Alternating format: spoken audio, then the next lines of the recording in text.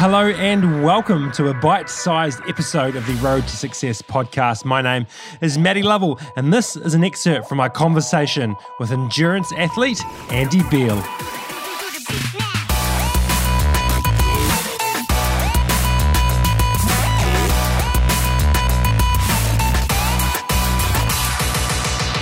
Hey, Matty Lovell here. Thank you so much for checking out this bite-sized episode of the Road to Success podcast.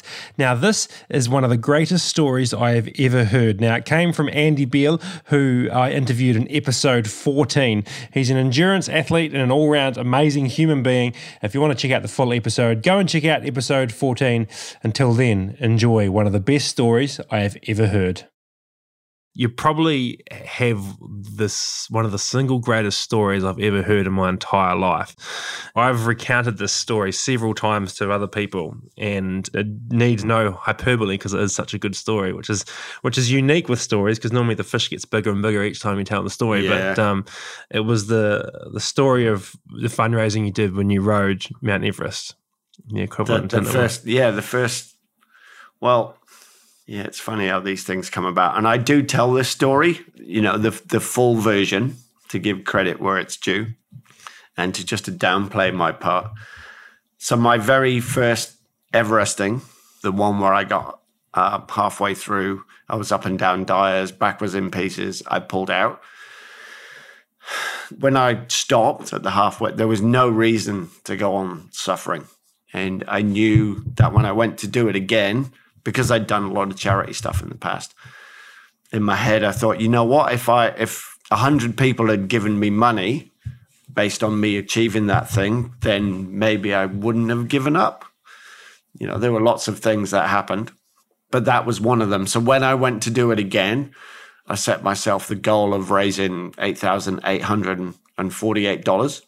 And I was working at a great company called Orcom at the time with the Archer family, amazing people. They did a lot with World Vision, and the whole company pretty much came out and supported me. So I cycled up and down Kinloch Road on the Banks Peninsula 16 times to achieve the 8848, raise the money, which was great. I was incredibly happy, give the money to World Vision. In the office, I was sat beside this guy, John O'Malley. He was kind of near, maybe even past retirement age anyway, but he is a lovely old fella. And sorry, John, for saying old, but he's a great guy. We used to get the milk at work, and there was a competition where you could peel off the labels from the milk bottles, fill in your details, send them in to win this competition. And normally you wouldn't bother because you go, what are the chances of winning that? But John and his wife peeled off all these labels. All you had to do was send him your details and he'd fill in the labels, sit at home at night, fill in the labels and send them in. And anyway, we won.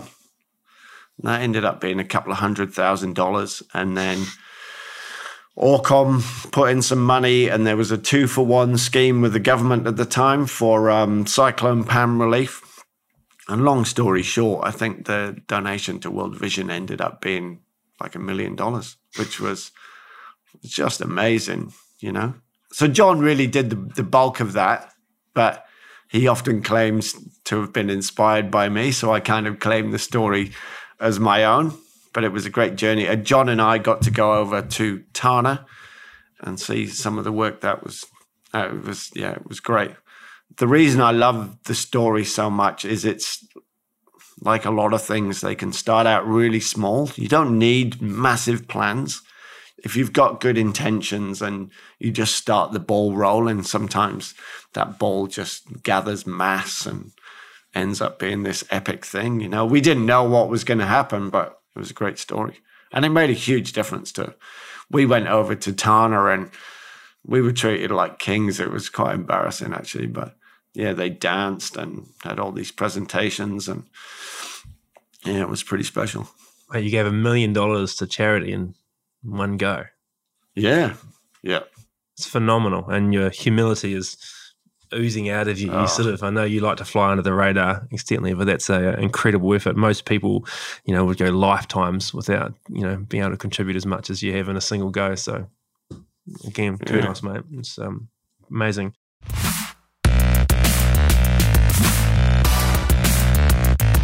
And there we go. Told you it was an amazing story. One man giving $1 million to charity. An amazing story, an amazing guy. And if you want to go and check out the full conversation I had with Andy Beale, then just check out episode number 14 of the Road to Success podcast. And if you are doing that on Spotify, well, even if you're not, if you could do me a huge favor and just leave a 5-star rating once you're on Spotify under the Road to Success podcast, that would mean the world to me. I get to have more conversations with people just like Andy and hear more amazing stories. Until next time, love ya, see ya, bye.